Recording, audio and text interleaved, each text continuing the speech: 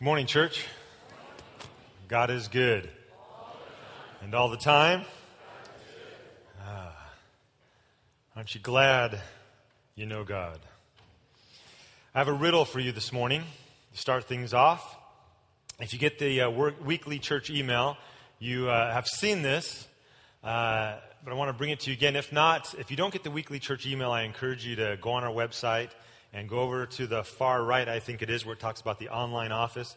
And then you can scroll down and you can subscribe to our weekly email. It goes out every Wednesday night, and it kind of keeps you informed on what's happening this Sabbath and what's going on in our church. So make sure you sign up for that if you don't get it. But here's the riddle. From a very young age, we crave it. When we are children, we think everything is about it, and we would do anything to get it. If we aren't careful, as we mature, we might still think life is about it. A lot of people in the world are even willing to fight or kill for it. But God has revealed to us that life is not about it. In fact, Jesus has told us that we are even better off without it, and that we can completely trust God with it. So what is it? Any ideas? Attention? I heard rumblings in the crowd. What? Religion? Money? We had someone in first service say food. Well, that could be. Well, let's go on a journey this morning and see if we can solve this riddle. I have a quiz for you. It's a pictorial quiz. We're going to just see. I just want to make sure I know who I'm dealing with here this morning. So I want to see what you say to these answers. Let's put the first one up. What does that mean? Okay, well, 5% of you think that means go. What do the rest of you think it means? Green means go, right? Let's try the next one. This is where we find the perpetual speeders in our congregation. Those who know what it means say, slow down, caution. And those who have a bad habit say, gun it, right? Pedal to the metal, go faster before you get caught in the red. All right? I found that when I was in Seattle, they had this neat deal. It was they have the turn lights, the arrows, and they have a yellow turn light, and then it starts to flash as it gets closer to changing red. So you know to go faster, when it goes there. Okay? The next one, let's see, means stop. Now, how many of you really believe that means stop? Because what you do is what you really believe, right? So, you really think that means stop? Okay. I have a friend. We don't get to see each other too much anymore because he moved and I moved and so forth. And I remember being with him. We were coming back late from somewhere, and there wasn't a lot of cars out on the road. And we came to a red light, and we're sitting there. And then he looked around, and he took off. And I go, "What are you doing?" And he goes, "There's nobody around. The law is just there for me to decide, when it needs to be applied or not." I go, "Okay." Now, if there was a policeman there, I think you'd be saying something a little bit different. Now, let's try another one just to see what. So, what do you think that means? Are you sure? I'm throwing out clues. It's. Yeah. So tell us what your mommy and daddy do. No, I'm just kidding. Okay, all right, stop. Here's a few more, okay? I'm just kind of having fun with this. What do you think that means? Okay, do not enter. Let's go to the next one. Okay, do not enter, wrong way even.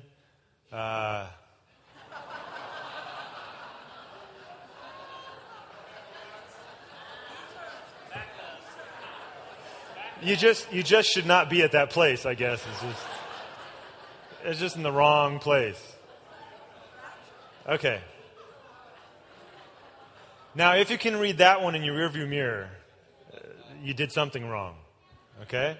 Thought that was kind of interesting. All right. Now, I want to show you a brief video that's going to take us deeper into maybe solving the riddle. And let's see what you think after we watch this video for a little bit.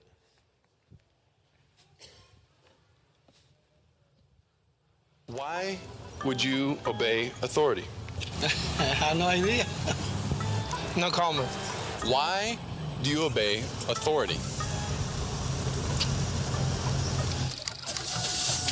It's there. The laws. I know if I don't, I might wind up someplace I'm not supposed to. I see. And then, Like in the pokey. Well, you gotta have some rules and laws in society, man. For the common good of several people, there has to be some type of order. Why? Because you go to jail if you don't. okay, what if you didn't go to jail? If I didn't go to jail, I don't know. What is the underlying reason behind doing that? What's the underlying reason behind being authority? It's just natural. Notice you got a check in your hand. Just wondering, what is it that would prevent you from just taking all the money that's in there? I got a family. Excuse me, sir. Why did you walk within the crosswalk? Why? Yeah. What you're supposed to do. Excuse me, sir. Excuse me, sir. What? Why did you stop? Because you guys were in the way? Well, why? I don't know. Okay. Why would I obey authority? I asked you first. Well, because God's word says to obey the authority over me. Why do you obey authority? Why do I obey authority? Because I was brainwashed that way from early childhood. Well, what if you weren't brainwashed? You still got to respect authority. Otherwise, everything would be chaos. Who are we doing this for? I hate the, bust your bubble or whatever you got in mind. Make you appear as though there's something wrong with you. You don't ask. You should ask a question that makes more sense, like, right. What do you think of the price of food? What do you think about the price of food? It's high. Okay. Let me ask you another question. Why would you obey authority? Because I'm a born-again Christian, and I obey the Bible. And the Bible says to obey those who have authority over you. Can I ask you a quick question? Why do you obey authority? Well, I guess that's the way I was brought up. From the old school, in the Bronx, with a big family, and we had to do right. Okay? Fantastic. And what do you think about the price of food? I think it's a little high right now. Excuse me, sir. What do you think about the price of food? Mm-hmm. And why do you obey authority? Here, sit. Excuse me, sir. Why do you obey authority? I don't. All right, why do you not obey authority?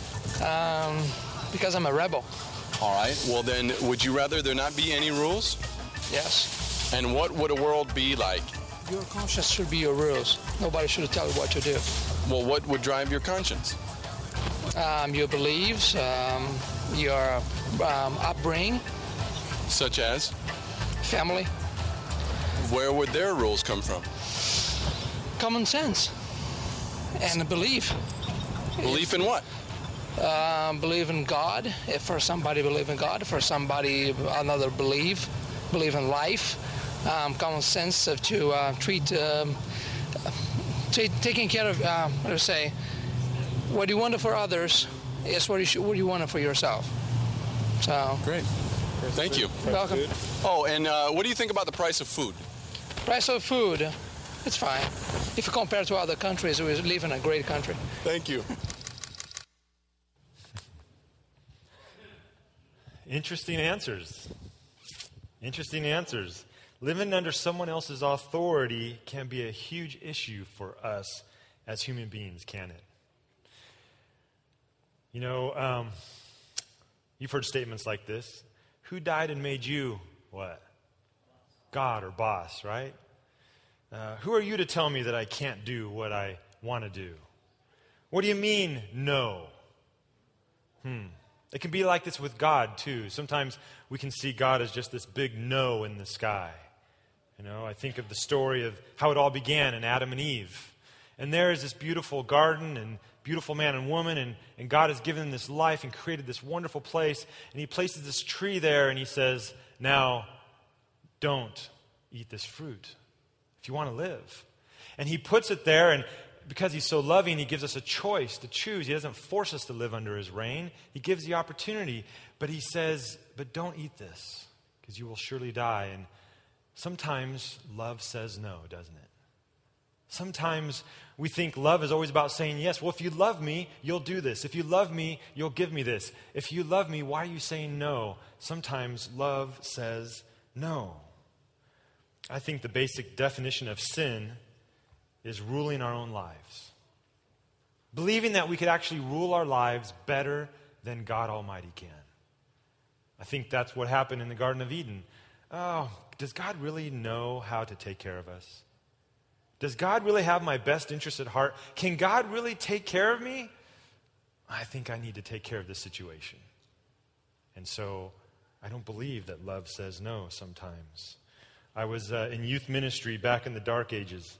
And I remember a phone call from a parent. And they said, when are you going to tell my kids what they can watch and what they can't watch? What they can listen to, what they can't listen to, and what they can do and what they can't do. And I said, I thought that was your job. And she said, oh, no. I could never tell my children no.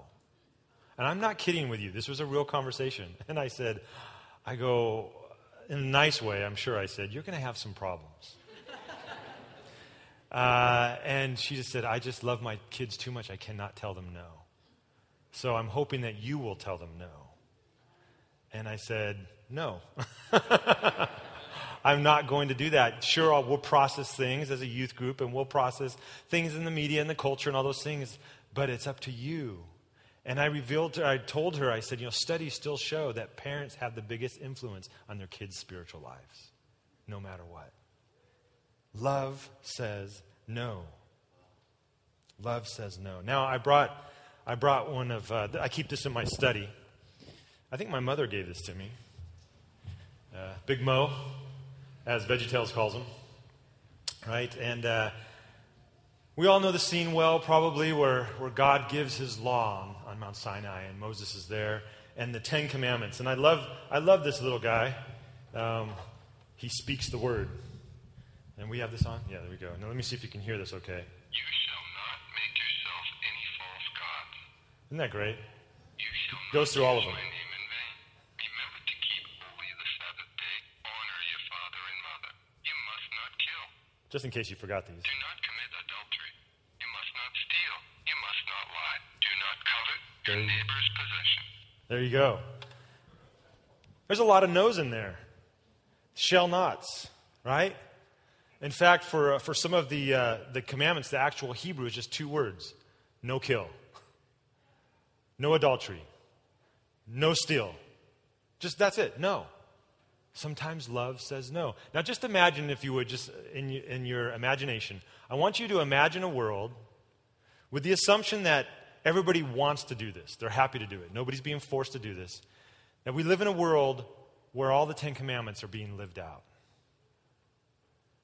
No killing, no stealing, no coveting, no any of those things, no lying. Can you imagine? What a world. Now imagine a world where none of the 10 Commandments are being lived out. Everyone's stealing, everyone's killing, everyone's lying, everyone's coveting, everyone is... Isn't it good that love says no sometimes? Jesus lived a life fully under authority. When I look at the life of Jesus, his whole life was committed to living under the reign of the Father. I don't do anything I don't see the Father doing. I don't say anything I don't hear him say. Sometimes when I'm talking with people in preparation for baptism, I'll ask, why did Jesus get baptized? And I throw that out to you as well. Why did Jesus get baptized? He had no sin. We often say, I'm going to get baptized because I'm a sinner. I need to be washed of my sins. But Jesus had no sin. Why on earth would he be baptized? Sure, he was the perfect lamb that was going to take away our sins, and he had to live the life. But I want to suggest to you today that Jesus was baptized because he was showing the world that he was going to live under the authority of the Father. That he was going to live under the lordship and the reign of his Father. That it would always be about his Father's will being done, not his will being done. And we saw that lived out in the Garden of Gethsemane. Father, I want this cup to pass from me, but not my will, but your will be done. Paul wrote in the book of Philippians that Jesus humbled himself and took the form of a man and was obedient to God even to the point of death. Jesus said these words in John 12, "For I did not speak of my own accord, but the Father who sent me commanded me what to say and how to say it. I know that his command leads to eternal life, so whatever I say is just what the Father has told me to say." The apostles got in a lot of trouble for fully living under the authority of God, for trusting God completely with their lives. I love the story found in Acts chapter 5 where Peter and the apostles are getting arrested because they're preaching the gospel and they end up in prison. And the angel shows up at night and says, "Get out of here, go preach this message that you have." And they go out the next morning and preach some more. And so the leaders bring them back in. And Peter and the other apostles reply, "We must obey God rather than human beings.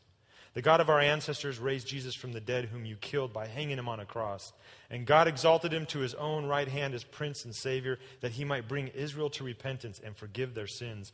We are witnesses of these things, and so is the Holy Spirit, whom God has given to those who obey him." You see, where God's Spirit is, there's obedience. And where there's obedience, God reigns. Because when we obey what God asks us to do, his will is being done. He doesn't want to see people killed. He doesn't want to see stealing happen or loving or hating or lying or coveting or any of the other things. He wants his children to know love. And that happens under his reign. The psalmist in Psalm 119 wrote all about the love of obedience and God's word. He says in verse 68, "You are good, and what you do is good. Teach me your decrees. The law from your mouth is more precious to me than thousands of pieces of silver and gold. Your word is a lamp for my feet and a light on my path. Your statutes are wonderful, therefore I obey them. The statutes you have laid down are righteous. They are fully trustworthy. Great peace have those who love your law, and nothing can make them stumble." I want to say something so you completely understand where I'm coming from. I am in no way saying that obedience to God earns us favor with God. We are completely and absolutely saved by the grace and the mercy of God. Now, I also think that sometimes the gospel only gets half told. I also believe that sometimes the gospel stops with, "I'm justified." You see, the good news is, yes, we are justified with God because of what Jesus has done for us on the cross. But the other half of the good news is that we get to grow in life-transforming power of the Holy Spirit in our life because of the life God calls us to. That he doesn't leave us at the foot of the cross, but he says, "Come, follow me. Come and trust that everything I have to say about life, and your life in particular, really is the way to go." Jesus said, "I came to bring the kingdom of God." The kingdom of God is wide open to anybody who wants to come in and live under our reign again. And Jesus says, "Trust me, there's no better place and no better way to live." We don't keep the law to earn God's favor. We grow in the law because we have God's favor. And there's a huge, huge difference. The wise man in Ecclesiastes, after saying there's a time for this and a time for that and everything in between, vanity, vanity, all is vanity, he finally concludes by saying in verse 13, "Now all has been heard. Here's the conclusion of the matter. Fear God and keep his commandments, for this is the duty of all mankind." Dallas Willard, I want to share these words with you. In The Divine Conspiracy, said this: "History has brought us to the point where the Christian message is thought to be essentially concerned only with how to deal with sin, with wrongdoing or wrong being and its effects. Life our actual existence is not included in what is now presented as the heart of the Christian message, or it is included only marginally. That is where we find ourselves today. When we examine the broad spectrum of Christian proclamation and practice, we see that the only thing made essential on the right wing of theology is forgiveness of the individual sins. On the left is the removal of social and structural evil. The current gospel then becomes, listen to this, a gospel of sin management. Transformation of life and character is no part of the redemptive message. Moment to moment, human reality in its depths is not the arena of faith and eternal living. A life limited to managing sin is puny and painful. Jesus did not come so we could manage our sin. He came that we could have life abundantly.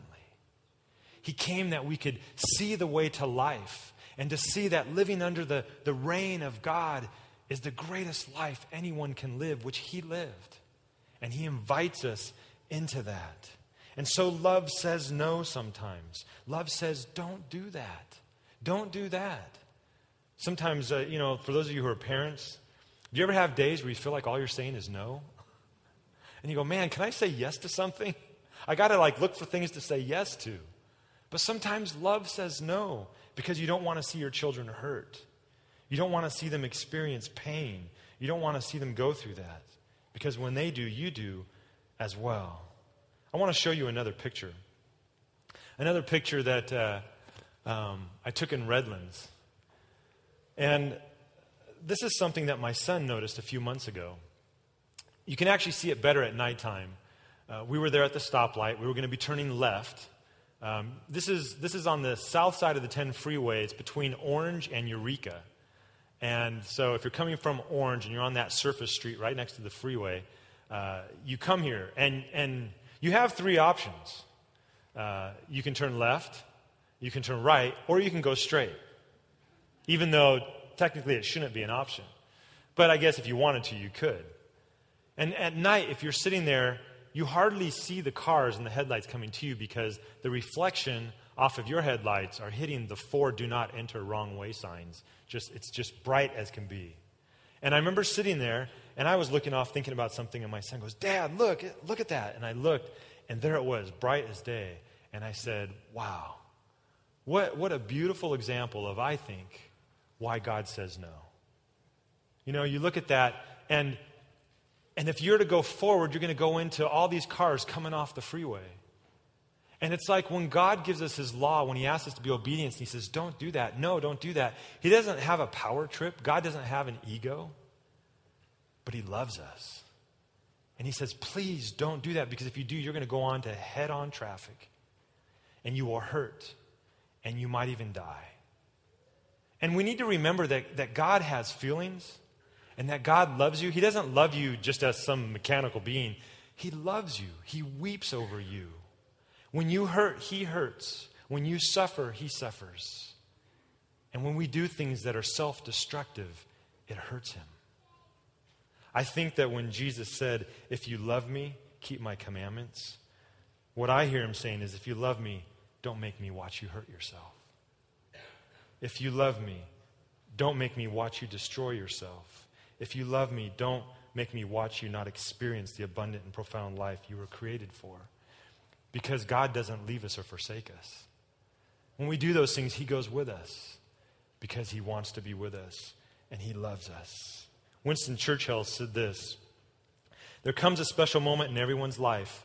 A moment for which that person was born. That special opportunity, when he seizes it, will fulfill his mission. A mission for which he is uniquely qualified. In that moment, he finds greatness. It is his finest hour. Now, he was talking about something else, but when I read that, I said, in my opinion, every person's greatest hour is when they discover that the greatest opportunity in life is to live under the authority of God. To live under his reign. To give him all the control and to say, I'm not any good at ruling my life. I was not designed to rule my life. You alone, God, are the only one who can truly rule and guide my life. And so I bring us back to the original riddle. From a very young age, we crave it. When we're children, we think everything is about it, and we would do anything to get it. If we aren't careful as we mature, we might still think life is all about it. A lot of people in the world are even willing to fight or kill for it. But God has revealed to us that life is not about it. In fact, Jesus has told us that we are even better off without it, and that we can completely trust God with it. Isn't it great news to let Jesus rule? To let him have all the authority and power and control in our life. Something about peace beyond understanding and strength like we'd never know anywhere else. Let's pray. Lord, thank you for saying no. Thank you that you love us enough to say no. Help us to trust you enough to know that it means you love us. Give us the grace to daily keep letting go and letting you be in control. Trusting your authority. Trusting your ability and your competence to rule and to always know that you are good all the time. Take a moment now in silent prayer to talk to your reigning King.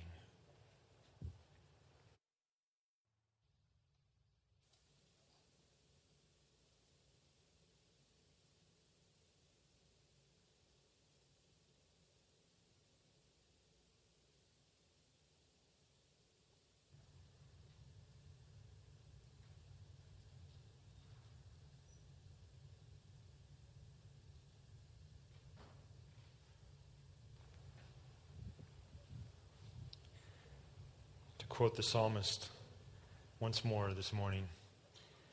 Teach me, Lord, the way of your decrees, that I may follow it to the end. Give me understanding, so that I may keep your law and obey it with all my heart. Direct me in the path of your commands, for there I find delight. Turn my heart toward your statutes and not toward selfish gain. Turn my eyes away from worthless things. Preserve my life according to your word. Amen.